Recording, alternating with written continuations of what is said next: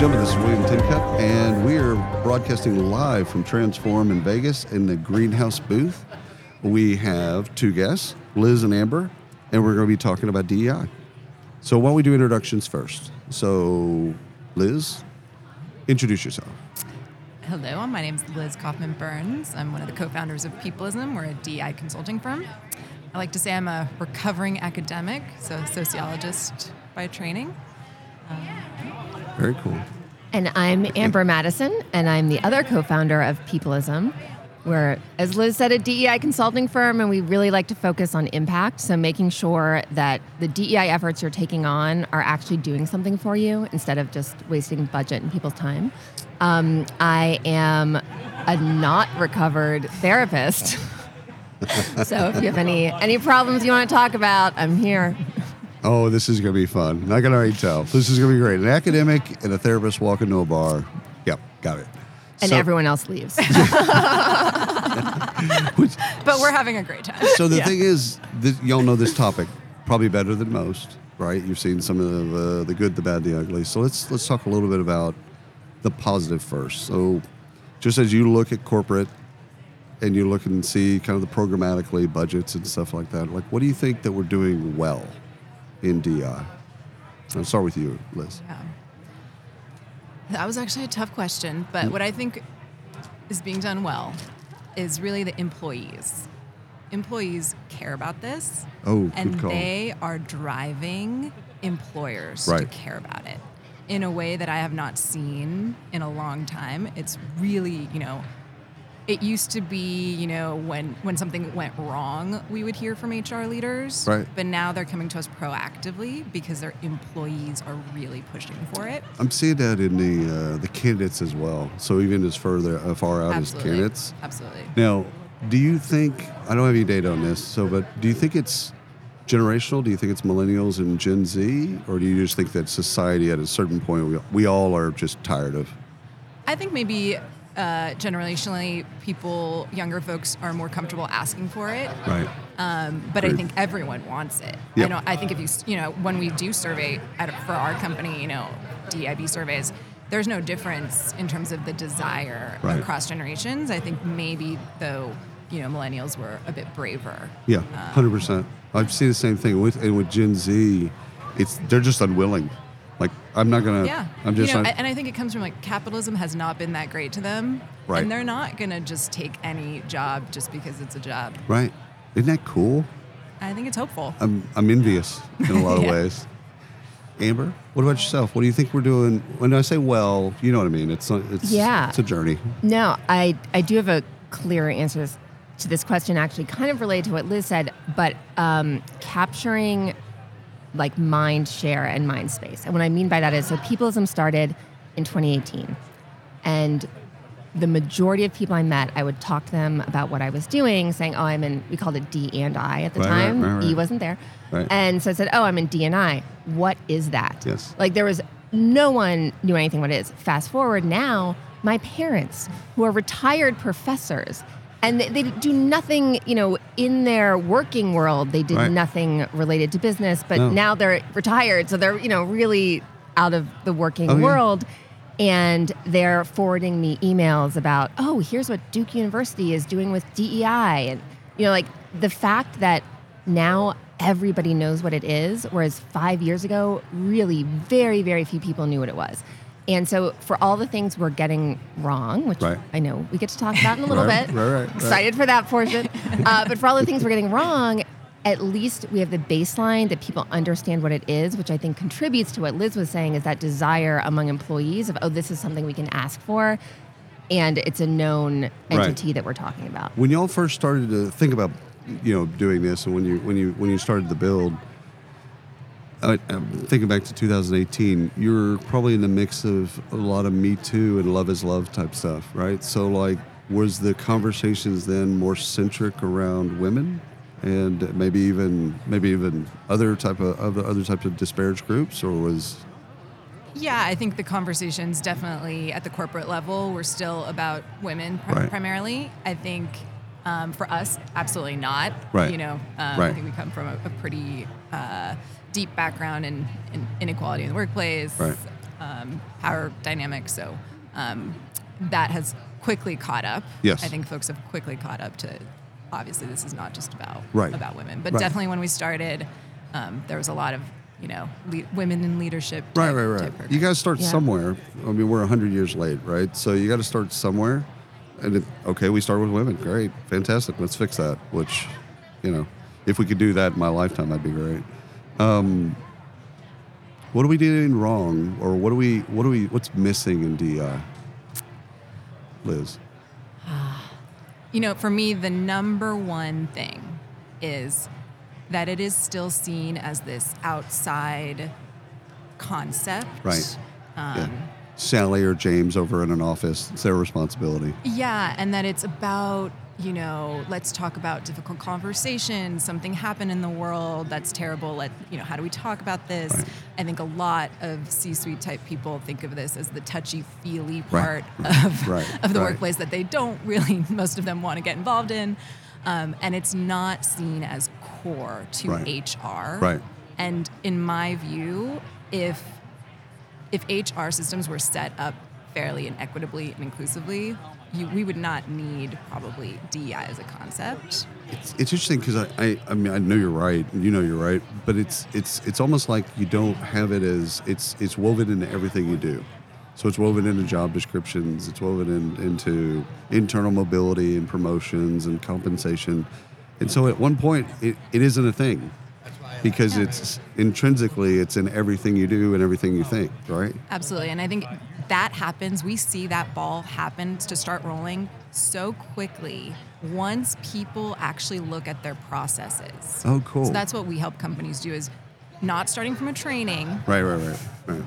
No one is going to change their biases in an hour. No, that's the worst. We have to start with the processes. Right. And once people see, you see their biases. they see that this process just isn't working for a lot of people, and it's not fair, and people are disengaged because of it. And they see how actually simple it is to fix it. It becomes a lot easier. It makes a lot more sense. And then the C-suite sees actual results from that. That's what they care about. And that's what they care about. I mean, that's actually what we have to do, is we have to bring it back to what they care about for it to actually do something. Absolutely. Amber, I know you have an answer for this. And you're just sitting over here, sitting on your hands. You're just sitting on your hands, wait, let me go. Get me in.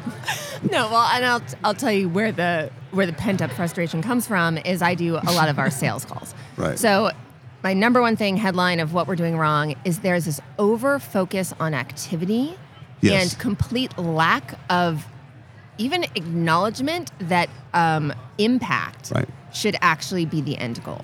And so, my biggest fear being in this space right now is, are we going the way of greenwashing, where there's just no accountability for efforts actually working? Right. It's just you need to show you're doing something. Yeah. And so... I'm worried. I'm terrified of that as well. And there's a lot you could do. Exactly. Oh, yeah. And so what happens to me all the time in the sales process is, someone will come in, they go, I want a training. And I go, okay, well, what goal are you trying to achieve? No, I want a training for my leadership team. It's okay if it's multiple sessions. It's like, no. We're still talking about what it is you're, we have 16 or 18 different trainings that we do. Literally, what is the goal you're hoping to achieve from it? And when I talk to a lot of HR leaders about what are your DEI, what are you doing with DEI? They're talking about, we did ERGs. They can list the activities they've done. And then if I say, and what kind of impact is that having? How have you seen that it's really moved the needle? So I got to ask you and this. They can't answer that. And sorry I interrupted. No. Go for it. What's your take on... So I tend to call diversity, inclusion, belonging, equity, and equality. So I kind of use a lot of the letters, probably incorrectly, as a middle-aged white male. But anyhow, I do. What do y'all think about like annual reports? Not the financial annual reports, but DEI annual reports. Complex emotions here. On the one hand, certainly what you don't measure doesn't get fixed. That's right. So it's really important to have regular reporting. but what you're reporting on has to be meaningful, and you have to have some connection to what your strategy is to actually impact those things. I mean, we've had so years and years and years of these depressing reports where nothing is happening. Right. Transparency, I think there's this idea in tech that transparency alone is some huge virtue. No. But no. Impact is a virtue. It's table stakes. Yeah. Transparency is table stakes. Absolutely. Yeah. And I think a huge problem with these reports is that they over-focus on diversity. So it's it's really interesting. Over the years, it started D and I, then DEI, now DEIB or DEIA or DEIJ, whatever the letters are. But at the end of the day, you look at the work, and it's still primarily focused on recruiting and hiring a more diverse workforce. Right. So that is the D part of it. But the E part of it, so at Peoplism, we're really careful to define what do we mean by all these letters, because you can't just slap them together and then throw it on a diversity initiative and say, oh, yes, it's equity and inclusion now too. But with equity, does everyone have an equal shot at success? With inclusion, is everyone feeling really supported, valued, and able to participate? And the reports that you look at that brand themselves as DEI reports, very often, they're just talking about, numbers of people of color at their company, numbers of women at their company, and then maybe, up at different levels. So it's like in leadership positions also. Right. But they're not talking about a lot of the other things that they should be measuring. And then I think we risk, when there's this over-focus on diversity overall, we risk anyone who's underrepresented being really tokenized once they get hired. 100%. Because then there's a sense of, oh yeah, we're just trying to look good for our diversity report. Right. And so that's why you're here, And not, who wants that? Nobody wants that. Yeah, and if you're not also reporting out on equity and also reporting out on inclusion, and for us belonging as well, then it's pretty tokenizing and it's not helping anything. So I think, like, headline, if you're going to do a DEI report, make sure it's a D and E and I, and anything else report. Right. But you can't just be talking about only diversity, because that's one slice of the pie. What I love about both your answers to both questions is that you start with, what are you trying to solve for? It's algebra to some degree. Like, what's X? And what are we solving for? And then programmatically, you put budget and activities and other things and measurement against the goal of what you're trying to solve for. Yeah. Exactly.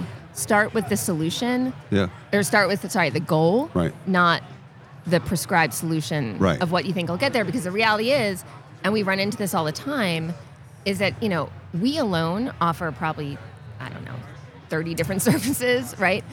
And I would say the average employee knows about 1 to 3 DEI initiatives. That's 100%. ERGs, an unconscious bias training, maybe a mentorship program. Okay. And so then when it becomes, hey, we're going to talk about prescribing solutions and what we need, well, if you only know 3 exist, then that's going to be, that's your universe. Square peg, square, everything. Or no, what's that expression? When you have a hammer, everything looks like a nail. So it's like, well, this is going to be the solution to every single problem, when that's not really the case. Whereas instead, if we start with, what are you hoping to achieve? Right. What's the outcome you want? Then we can back into what solution will help you get there.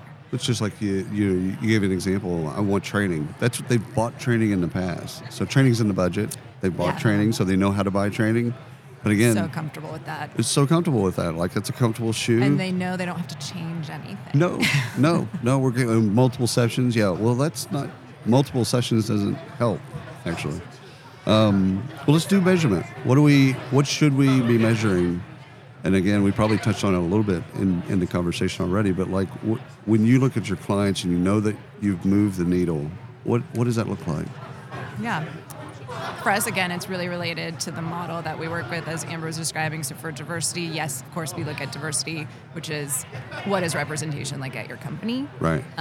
Equity, I think, ultimately, to me, this is, if I had to pick one measurement, it would be this. It would be, who are you promoting? Oh, cool. Because that says, one, your performance management is fair and equitable. Well, you recruited, they're there. Sure. Yep. And the opportunities they had are fair. The feedback they got was great. That's cool. Okay. And they're choosing to stay. Yeah. And take on a higher position. And management, their manager and their team feels like that they should have that position. There's nothing in their way. Absolutely. Oh, I love that. And then, also employee engagement, sentiment around inclusion and belonging. Right. Belonging is really, really critical in terms, so many studies show that is actually the most predictive of engagement. Right. So you really want to make sure that's what's going to keep people there. I've seen that play out in recruiting with candidates, that if they don't see themselves or they don't think that they can bring them whole self to work, etc., they just opt out of the process. That's why those job descriptions are so important, and we've seen it so impactful to make them better. Right. Because they're just scanning that really quickly to see, will I fit in here? Yeah. Am I going to be able to succeed here? Well, and then when the process plays out in real life and they meet the team or whatever the bid is, and there's no one like them. Like Gen X, I would have gone into the system to think I could fight the system from within. Gen Z looks at that and says, nah. Yeah, I'll do something else. Yeah. Nah, I'm going to do something else. Amber, what do you think about measurement? What's your take? I mean, the same as Liz's. She stole your thunder again? No, not at all. It's funny because we come from very different perspectives on a lot of things, but I think that's something that's like we're aligned on a core. This is what you're measuring. But one thing I will add to what she said, with inclusion and belonging, the way we measure that is through our DEIB survey. So it's a lot of questions to employees to help understand their sense of inclusion and their sense of belonging. Well, take us into that a little bit. That's interesting. What are some of the questions that are asked? Yeah. Ish. That's Liz oversees the survey, Yeah. Do you feel included in team meetings? Oh, cool. Do you feel like your manager values you? I would fail at every one of these. I'm listening to you talk, and I'm like, oh. Do you feel listened to? No, don't say it. Don't say it. Please don't say it. And the thing that we try to do, so there's a lot of engagement surveys that are like, do you feel like you belong? Do you feel included? And those are great. Those are important. But they're not tied to a clear action. Right. So if you found out, they don't feel like they belong. What do you do? What do you do? Right. And what we found is it's most helpful with these surveys if you're going to have actions that come out of them that are clear. Right. So is it related to managers? Do they need more training and skills? Is it related to company values and culture or benefits or the HR team? What is actually going on? So I've got to ask you, Amber, I got to ask you, when you give the results back to the clients. So this is where I was going with that. So we're the scared straight part of this. No, well, sometimes what's interesting is there is this sense of, okay, well, this is employee sentiment around inclusion and belonging, but what's the objective truth? Right. And not understanding that inclusion and belonging is all sentiment. 100%. That is the objective truth. There's no like, oh, well, you have this policy, so actually, no, your employees are more included than they're reporting. No, of course not.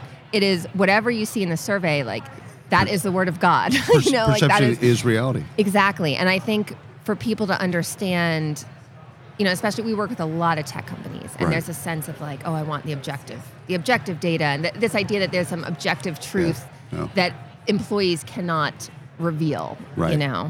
And so understanding that when it comes to inclusion and belonging, the way to measure that is employee sentiment, and whatever you see there is the truth.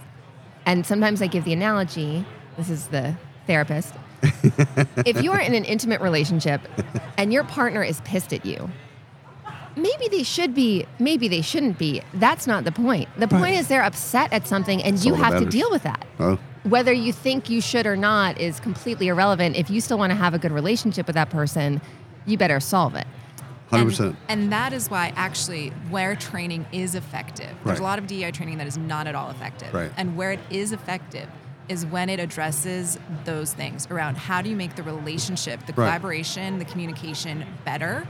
How do you make sure people know how to collaborate with a diverse workforce? I can see that being super useful, especially after the results of a survey, and you could do it tailored to their company. It's like, okay, here's what's going on in your company. Here's what they don't feel listened to. So now let's do training on what that looks like. Exactly that. That's cool. Yeah, and that's why we have a gazillion different training modules, and it doesn't work to just say we want a DEI training. It's like, well, we have so many hours of training that touch on a bunch of different aspects of DEI. We need to really precisely locate the problem, and then we can train for the specific behaviors. And we're talking in any 2-hour training, we make it really interactive because especially over Zoom, people need to pay attention.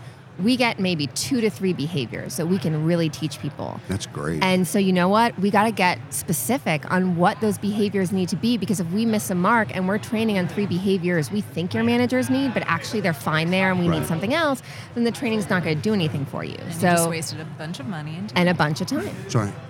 And our time. I like for us too. It's like we're not trying to just. We always say like we can make a lot more money doing something else. So 100%. we're just trying to make sure that these efforts are impactful, because that's why we started this. Y'all have been absolutely wonderful. Thank you. Absolutely wonderful. Thank you so much for coming on the podcast. Yeah. Absolute pleasure. All right. Anytime.